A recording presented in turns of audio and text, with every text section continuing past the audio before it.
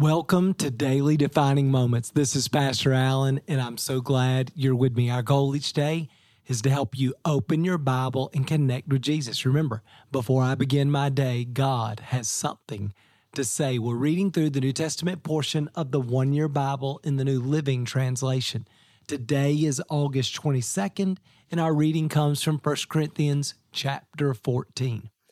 Now, if you remember, in chapters 12 through 14, Paul has been talking about spiritual gifts. Let me summarize what we've learned, and then today we're going to talk about specifically how do we exercise these gifts in a corporate setting, in a church service. So Paul has made it clear, when we trust in Jesus, we receive the Holy Spirit. He's the gift, and the Holy Spirit gives us spiritual gifts. We all have spiritual gifts, and they're a gift of grace. We don't earn the gifts. We don't deserve the gifts. The Holy Spirit gives them to us as a gift, and the purpose is to serve the Lord Jesus and to serve the body of Christ. Now, he also says that the Holy Spirit empowers us to use our gifts to serve Jesus and to serve the local church. Now, he's also told us that it's so important. If we have all these gifts, but we don't love each other and we don't love our world, then our gifts really are obsolete. They don't make any difference at all. Our gifts become a nuisance more than a help. And he defined for us what that love looks like. And then he went back to saying, you know what?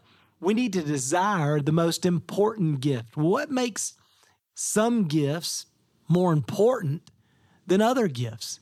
Well, I think Paul would say it's the gifts that build up the whole body. Those should be valued, pursued, elevated, desired more than the gifts that just build you up personally.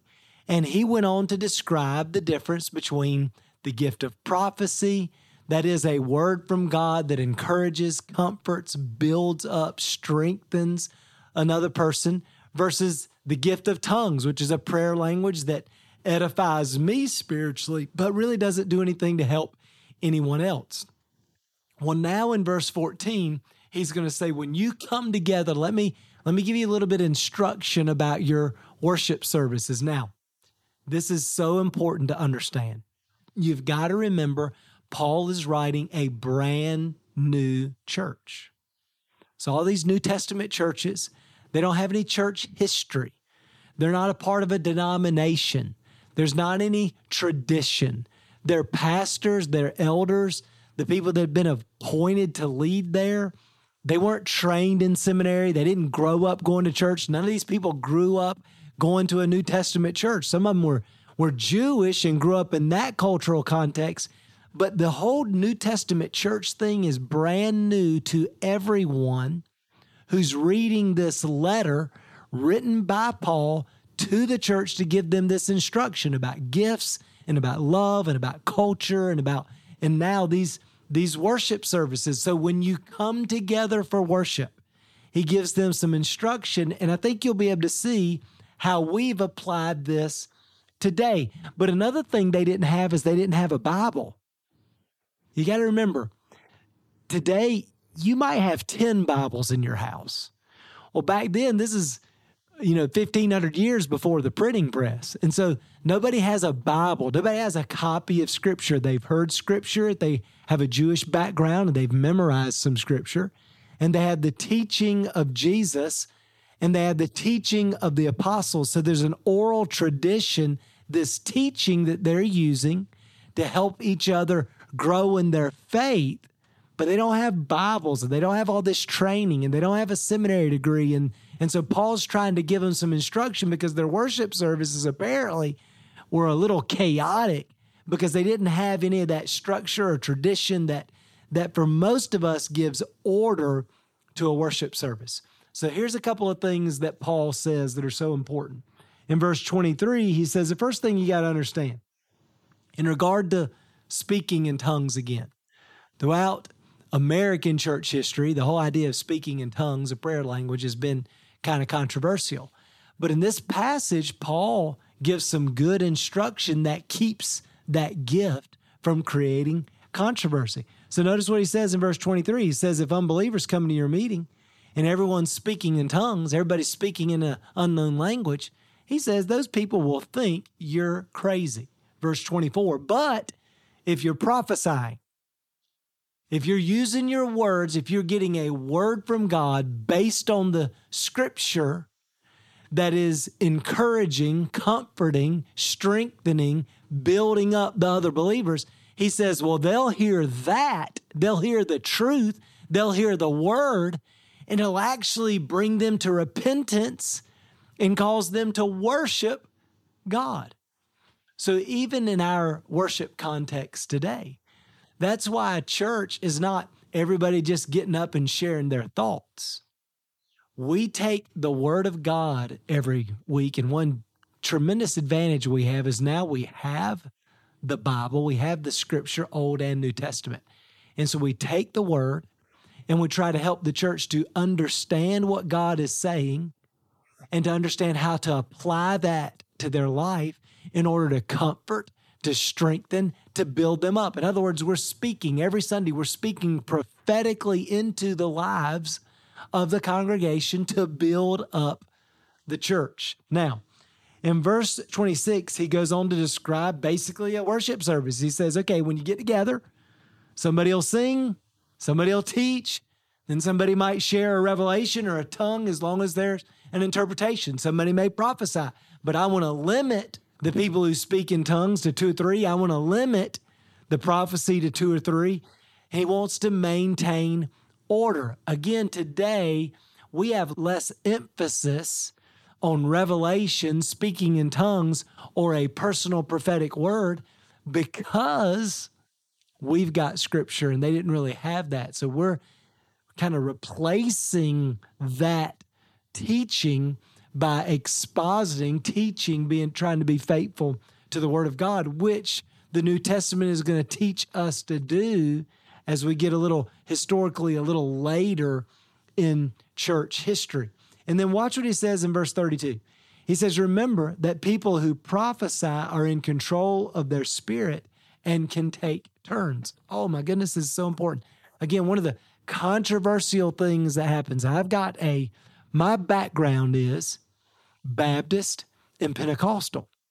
And when it comes to what we're talking about, spiritual gifts, they kind of see this pretty differently. And so I've always tried to understand, well, how do we take advantage of what both of these camps, what's good about what both of them bring to the table? And my Baptist friends are all about order and structure, and that's good. And my Pentecostal friends are all about gifts and power, and that's good. And we want both. But I love what he says here. He says the Holy Spirit never forces people. There's almost this idea sometimes in my Pentecostal circles that the Holy Spirit is going to come on me and I'm not going to be able to control myself, and I'm just going to do this thing out in the service. I'm just going to say this, or I'm going to act a certain way.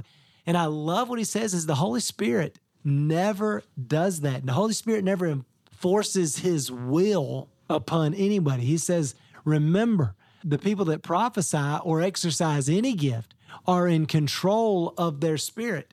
They can choose to take turns. They can maintain order. The Spirit of God never leads us into disorder. The Spirit of God never takes over. In fact, in the New Testament, the Holy Spirit is described as a dove, which is one of the most gentle and one of the most sensitive birds there is. The Holy Spirit's not described as a crow or a vulture. There's a big difference.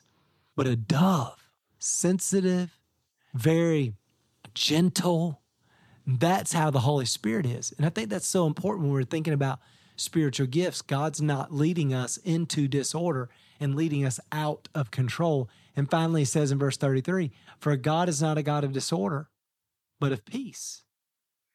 And he says, as in all the meetings of God's people, there should be order and peace in all of our worship settings. And so every week we gather for worship, we're trying to bring all of that into our worship experience.